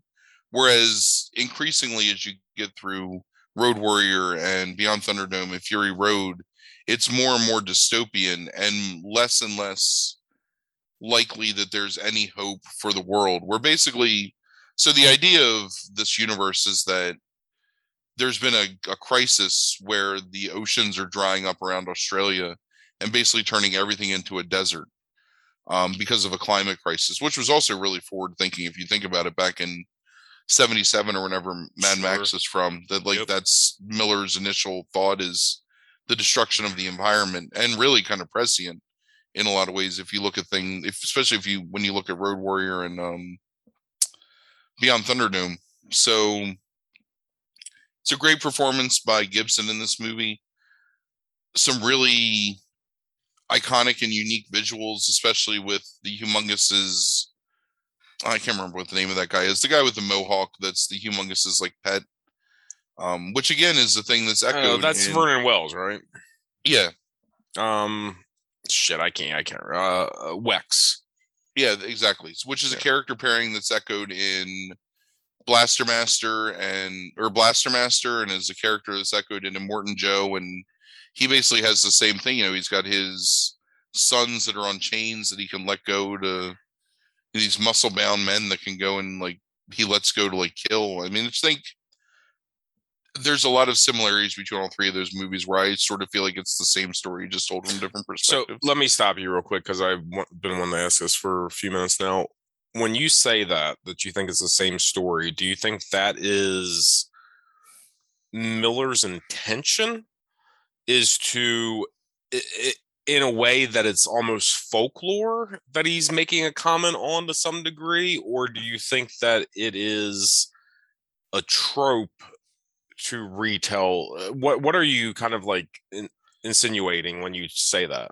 So I think there's a really strong connection to just Aboriginal myth in a lot of things you see from Australia. And I think one of those connections here is this idea of the dreaming, where at different times you can step into a different world and it's slightly changed or the perspective is slightly different.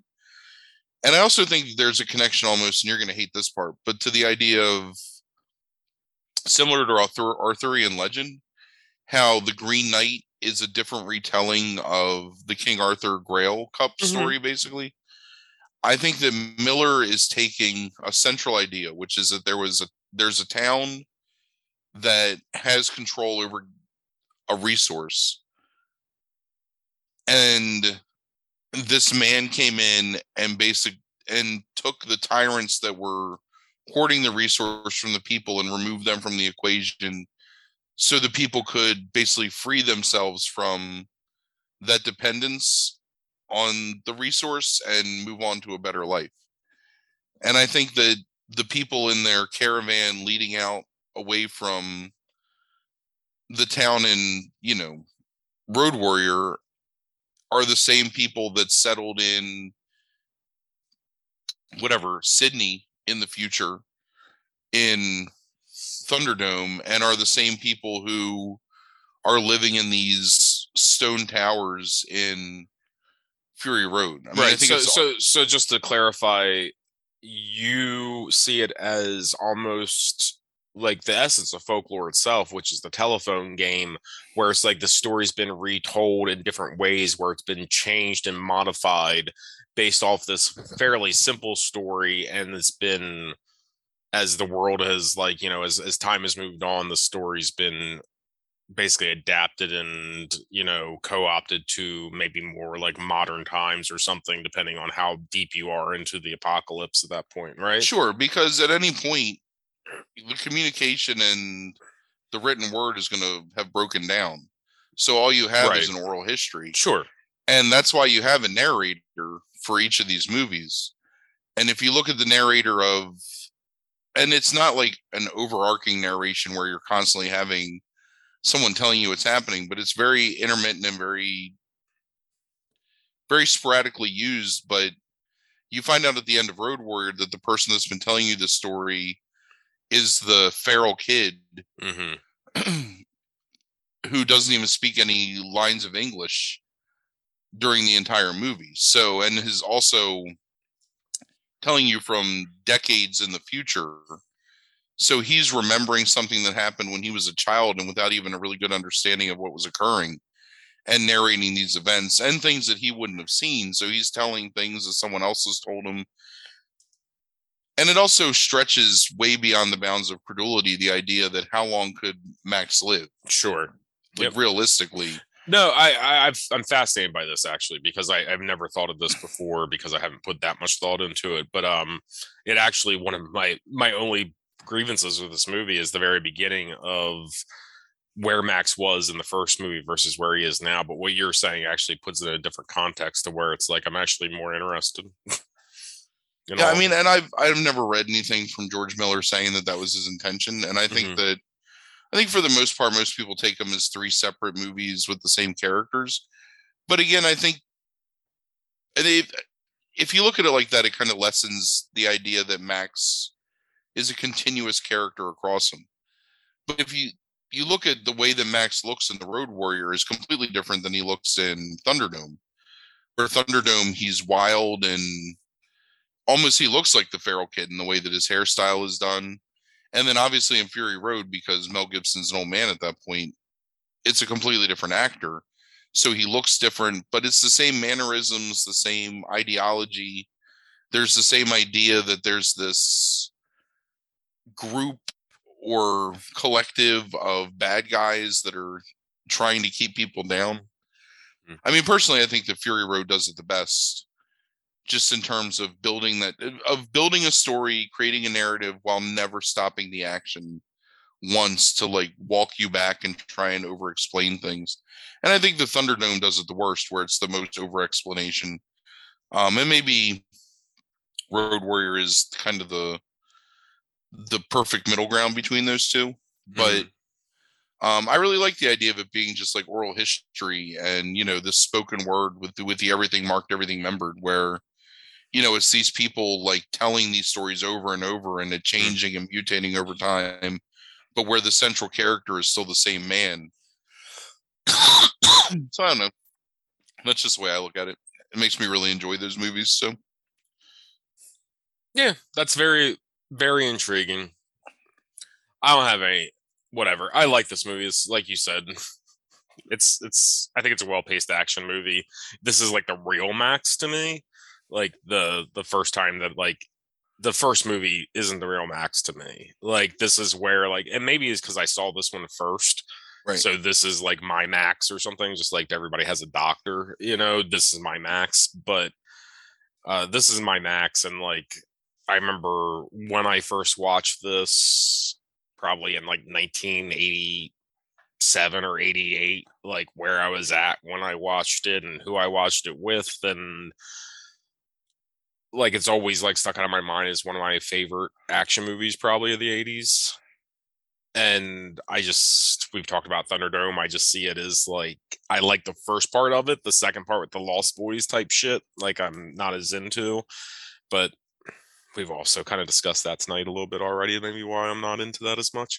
So here's another point to this is another reason why I think that why I think the way I think about it. The people telling the story of Beyond Thunderdome are the kids that are living in that oasis. So how do they know anything that happens up to the point where Max gets there? You know what I mean? So again, I think there's a lot of things where it's almost an unreliable narrator that's sort of telling you this learned oral history that they've gotten from the ancestors, their parents, whatever, the past, maybe sometimes their own experience in the case of like the Road Warrior where he's telling that story. But ultimately, I think the truth of who Max is Mad Max, which is a guy who lost his family because of these lunatics that he had provoked as a police officer. I mean, it's his fault that all that stuff happens in that first movie, because he's the one that, basically causes the shit with the Knight Rider, and that gets Toe Cutter involved and gets his whole group involved, and kind of drives the moment to its crisis, so to speak. Yeah. But then he's romanticized by these people that have been helped by him or have seen him. And again, I think so. If you look in Fury Road, and not to drag this out for too long, Fury Road has Oil Town, or whatever they call it, which in terms of its construction and the way that it's used visually is very, very similar to the city where he goes in Mad Max 2. So again, like, is that the same place with a different perspective, or I don't know. So, but I think they're brilliant movies. I'm so glad that we're going to get a Furiosa movie, because I think that Charlize Theron was amazing in Fury Road, and I love the way that Miller has kind of continued to expand his visual aesthetic for that universe. I think it's amazing that over the course of these movies, they've built all of these vehicles where it's no digital effects. It's all practical effects for the most part when you're seeing these things in action. And just how amazing those action set pieces are. I mean, I think George Miller might be, just like speaking off the cuff, I mean, maybe is the most talented action director of all time when it comes to staging set pieces that you probably don't have too many options or opportunities to do multiple times. So I love the Road Warrior. Yeah, I really enjoyed watching this movie again. I don't have anything as insightful as what you just said, so I am going to take it to the lowest common denominator and briefly talk about, do you realize how much professional wrestling is influenced by these fucking movies, especially this movie? Yeah, you and I had a really good conversation about this at the bar once. Yeah. That's probably why I vaguely remember it. Because you were pulling up scenes from this movie and being like, look, that's a leg drop. Look, there's a flying elbow. Look, that's like a Hurricane Rana. And you were right. I mean, and it was me, you, and Orion were sitting there at the bar, like drunk as shit, going through like Mad Max, like finishing moves or whatever. That's how. Right. Yeah. But it's like, like Dusty Rhodes was in love with these movies, particularly the second and third movie, like Thunderdome and Road Warrior, and that's why we have War Games. Is because of the cage structure. Because two men enter, one man leave. Yes, like kind of like it's the idea of a cage structure. It's also why you end up having like the Chamber of Horrors type stuff, which is much more towards the Thunderdome idea, and it's certainly what has created Hell in a Cell nowadays. Which was that you have in the also Dusty Rhodes in the 90s was Spin the Wheel, Make the Deal, which was a short-lived concept for like a year, but that was Dusty's idea based off of Road Warriors, Bust the Deal, Spin the Wheel. And you had the Legion of Doom, or the Road Warriors. Right, the Road initially. Warriors. Right. You have Demolition, who is also inspired to some degree based off of the Road Warriors. You know about Lord Humongous, right? Like in Memphis. Do you know about that character? I don't. There's a Lord Humongous character was under a mask that most famously under the mask was Sid Vicious. At one point, like early in his career down in Memphis for Jerry Lawler's promotion. There was Mad Maxine in the 80s that was feuding against Wendy Richter. And she had like a green mohawk and like, you know, some kind of choker type shit. The Master Blasters also in the early 80s or early 90s because of Dusty, which was Kevin Nash and some other dude, like some like mid-Carter jobber, where they were called the Master Blasters. I'm trying to think. There was something else more recent that was actually like, oh, Broken Matt Hardy. That's what it was. Matt Hardy said that like Toe Cutter was where he took some of the inspiration for. Oh yeah, you can definitely see it. Yeah, not only with his hairstyle, but with his weird vocal inflections and pronunciations. Yeah. So yeah, professional wrestling's had this like continuous, mostly from Dusty on, but this continuous weird influence because of these movies that they've incorporated into professional wrestling, which because we both know professional wrestling pretty well, like it's fascinating to see like how those movies. That is pretty fascinating. Yeah.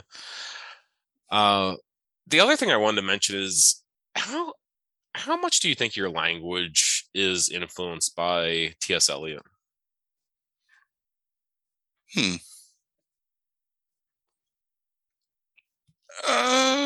Enough. Yeah. More than a little. Yeah. Just wondering. You know what's funny though, because I did not expect that answer, that question. How much is it influenced by the scripts of the Mad Max movies? I mean, I constantly quote these movies just like subtly in my.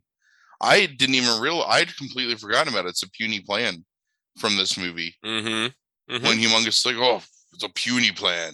I used to say it's a puny plan like constantly, man. I used to love that phrase, and I mean, always obviously make the jokes of everything marked, everything remembered, the no ones and the doings. But he's a raggedy man, or no, you do definitely. You're influenced by these movies in terms of like references you make, and even some of your language choices. Sometimes, I was just looking up.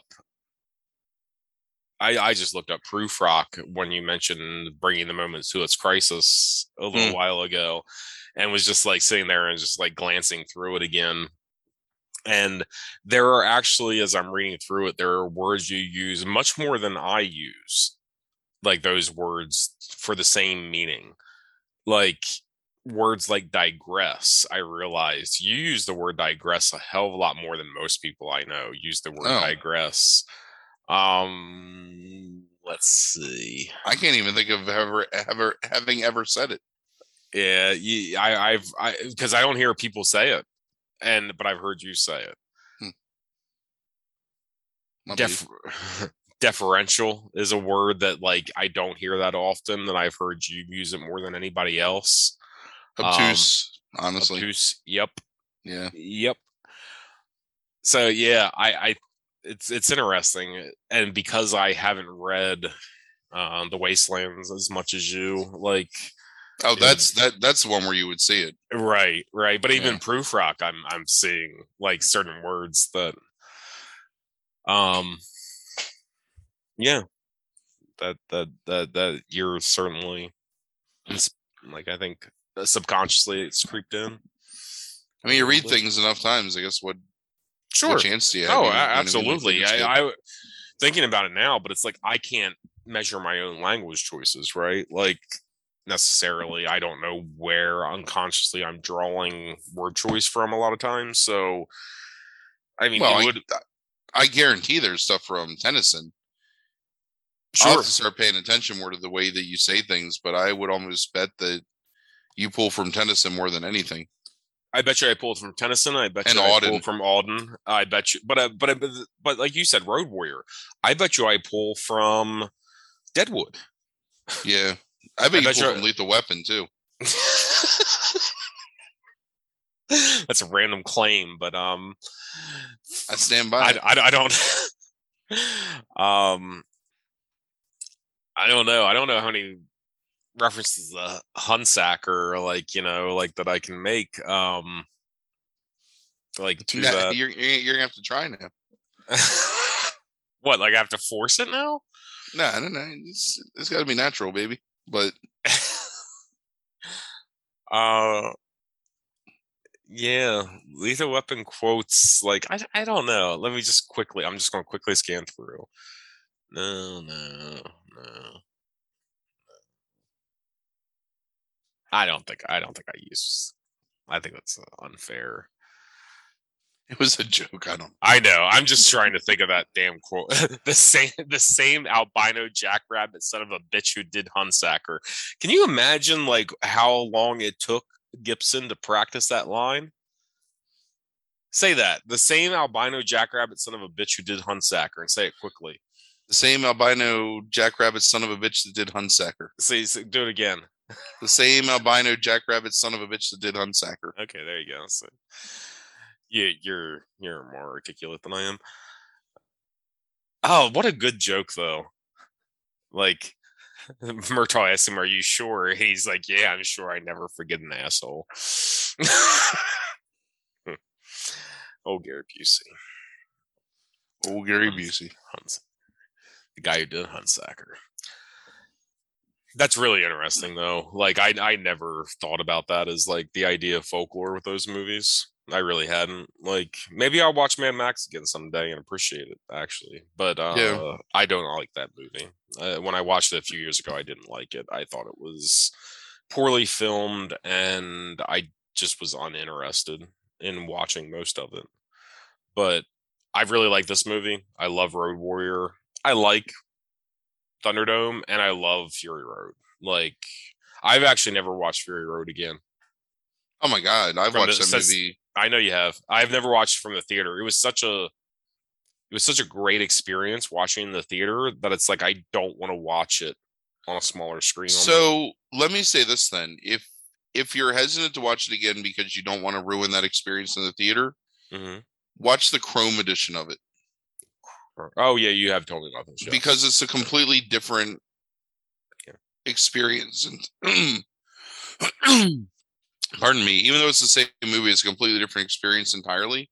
And it's super fascinating to watch just how amazing you really see what a great director he is watching that movie in like that beautiful black and white. So definitely if you have the chance, I think I have it on DVD. If I do, I'll let you borrow it the next time I see you. But that's that. If you're gonna watch it again and you're gonna watch it on a TV, watch it like that because it's a wholly unique experience, I think.